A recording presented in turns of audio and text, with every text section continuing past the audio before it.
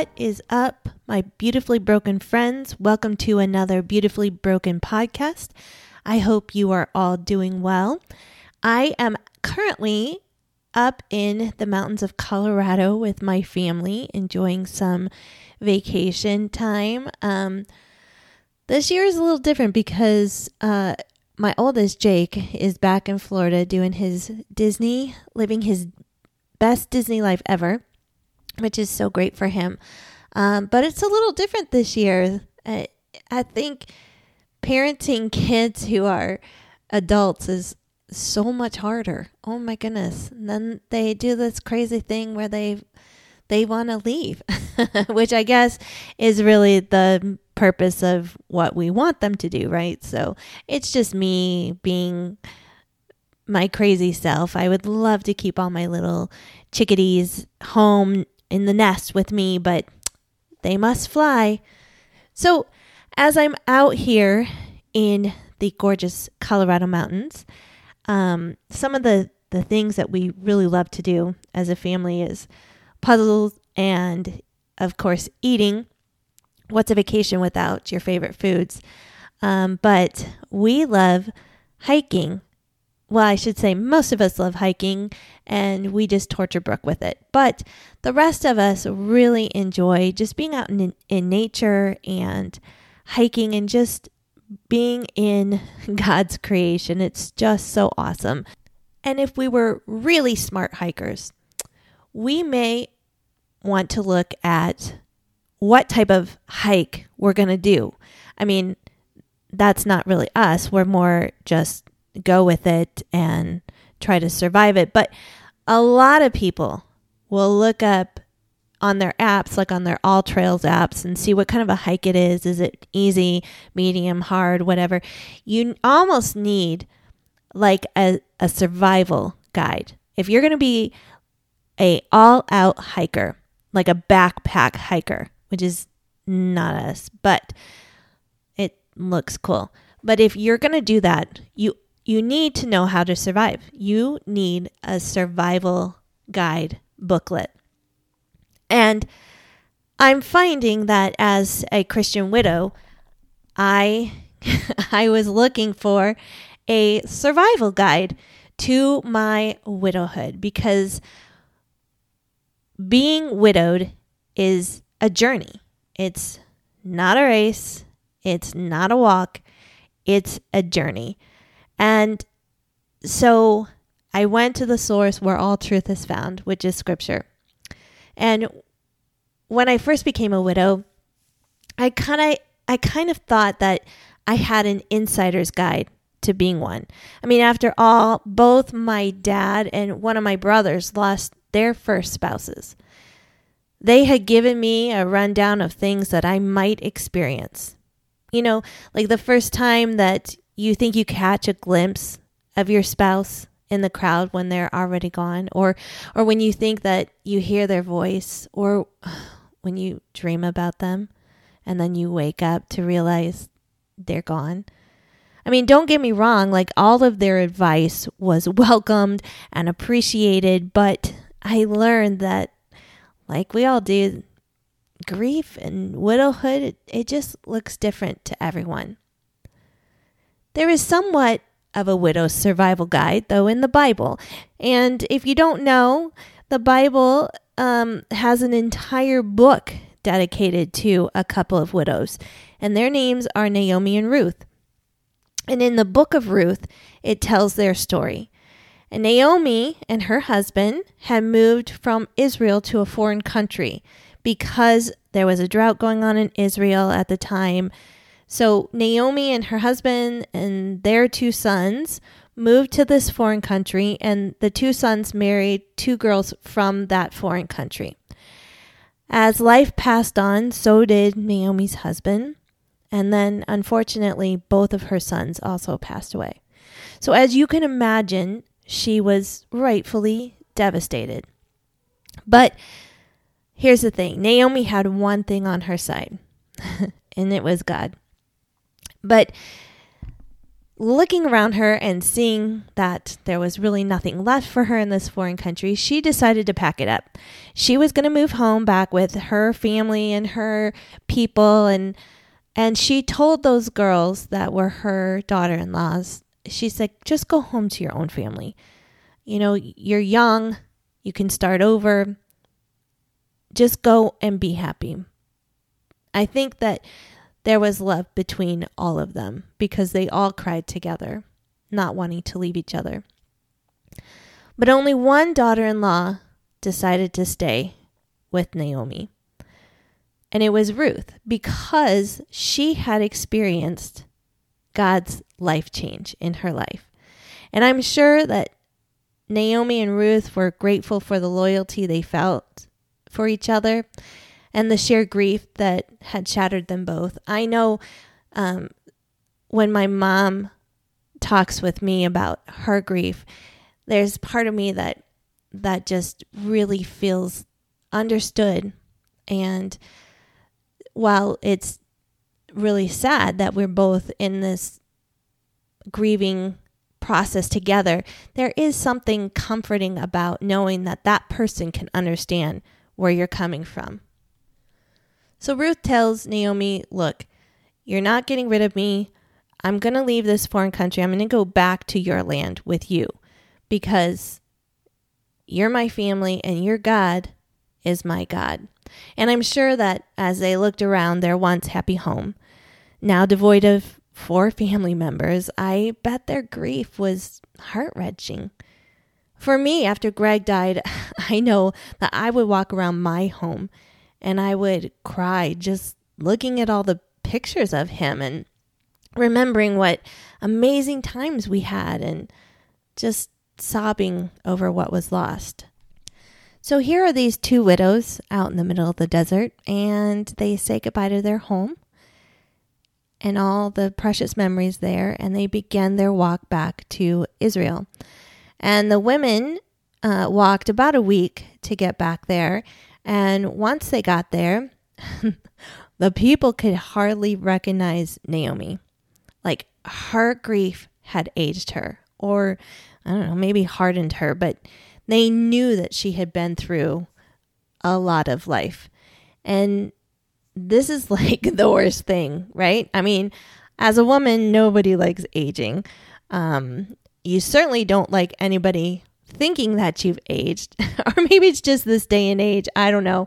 I don't want people to think, oh my gosh, she's lived quite a life. But Naomi probably didn't handle being treated like she looked like she'd been run over by a Mack truck very well.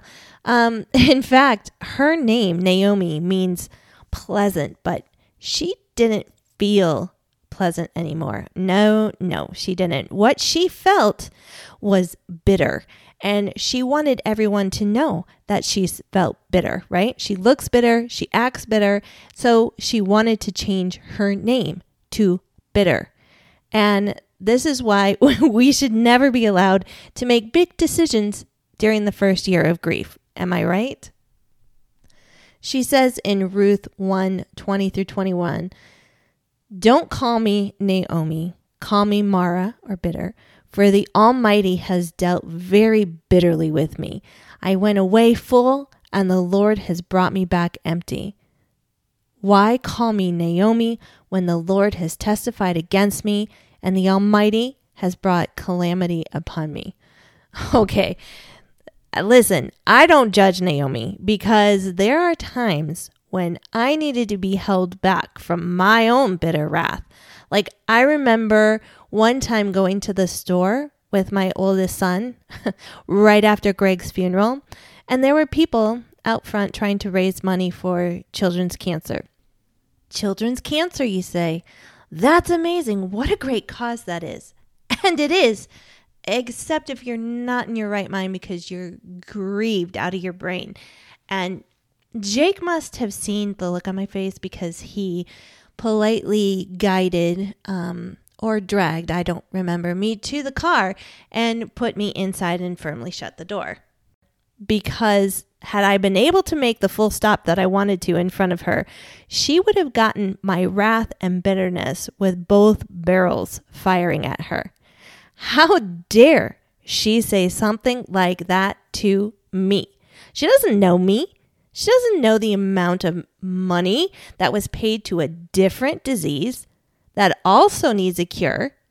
The goal of her lecturing me on helping others when I spent the last 2 years of my life dedicated to helping someone else live, literally serving him in every capacity of life. There's probably a moral to this story. Just be aware that when you are doing something good and you feel like others should join you in your good cause and they don't, maybe there's a reason behind it. I don't know. Also, you may need to lock up your grieving mother when she's completely out of her mind and keep her caged until she can have a rational thought in her brain. So, Naomi and her bitterness, they speak to me. I struggled with this for a long time, and it can still creep into my heart. I've said this before, but in my mind, I have lived Cinderella's life, only backwards. Like, I had the handsome prince, the adorable kids. I lived in my dream, quote unquote, castle. I mean, clearly I don't live in a castle, but I love my home.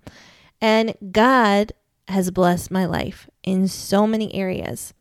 But now, when I get down the dumps, it can feel like I am stuck up in the dark attic with no prospects, living in obscurity. It's just me and my bitterness and my puppies who are always barking. I can tend to long for what I had, continuously seeing what I'm missing now. Wow. I mean, yeah, I can struggle with bitterness. And after 2 years of living in my bitter grief, I had finally had enough. Everything in my life seemed to be spiraling out of control. I was done being bitter, and I finally wanted to be better. I wanted my kids to be better. I wanted my job to be better. I wanted my life to be better. And this is where my counseling friend, Jen, was able to knock some much needed sense into me. She handed me my survival guide. And thank goodness for those type of friends who don't just give you a Bible verse and pat you on the back and say, God's got this, which, funny enough, was my tagline for when Greg was dying, because I know I wrote about how God has this all the time. And of course, he does have this, but when you're so empty, sometimes you need something more than hang in there, God's got this. It wasn't lack of faith that drove me to this point in my life. I let the bitterness and resentment and anger and confusion and fear take root in my life, making me almost hopeless. Jen brought me to scripture, but it wasn't just, here's your token scripture. She gave me an application and homework to go along with my scripture. She said in Jeremiah 29:11, where God says to Israel, but I think he means it to us today, that he knows what is happening in your life today. He knows. He knows. I know. He knows. Does that make sense? God knows that I know that he knows where I'm at and that I understand he does have this, but I'm frustrated, right? She reminded me that he has a plan, but what's more, he has a future. What a beautiful, beautiful word that is. God has a future for me, and he has a future for you. And I said it then, and I'll say it again. He has a future. So she sent me home, my friend Jen, with homework to do, to not forget the past, but to try to live in the present so that one day I could see a future. Oh my goodness. This is so hard. If you are a new widow, possibly that what lies ahead can never seem as good as what was behind you. It's so hard. Sometimes the bitterness feels like a protective shield when wielding it right. I packed up pictures of Greg, the ones that especially triggered those deep grief pains. And then I had to do something about the thing that caused me the most grief. For me, I had to get rid of the clothes in the closet. Oh my goodness, I would spend so much time in there hanging on to his clothes just to feel close to him again. I know this is going to sound weird, but just smelling his clothes to see if I could catch a whiff of him. And I know I'm not crazy about this. I mean, I am crazy, but I did recently just see a gal who had lost her son, and she found an article of his clothing and she smelled it. So I was like, well, hey, I'm not that weird. Once that homework was done, the real work began. I woke up every morning praying that God would help me to focus on that day and thanking him for the new day. Trying to enjoy what my kids were doing and to make it a priority to make dinner, sit around the dinner table and eat it with them at night. I tried to consciously ask about what was going on in my friend's life and help to take the focus off of me. I purposefully went into the holidays just deciding to be happy, which is quite brilliant, I think, to enjoy focusing on the day with my kids and my family and not focus on the past, which I know would have put me into despair. All of these things, with God's help, made such a huge difference. Even if nobody else noticed, I noticed.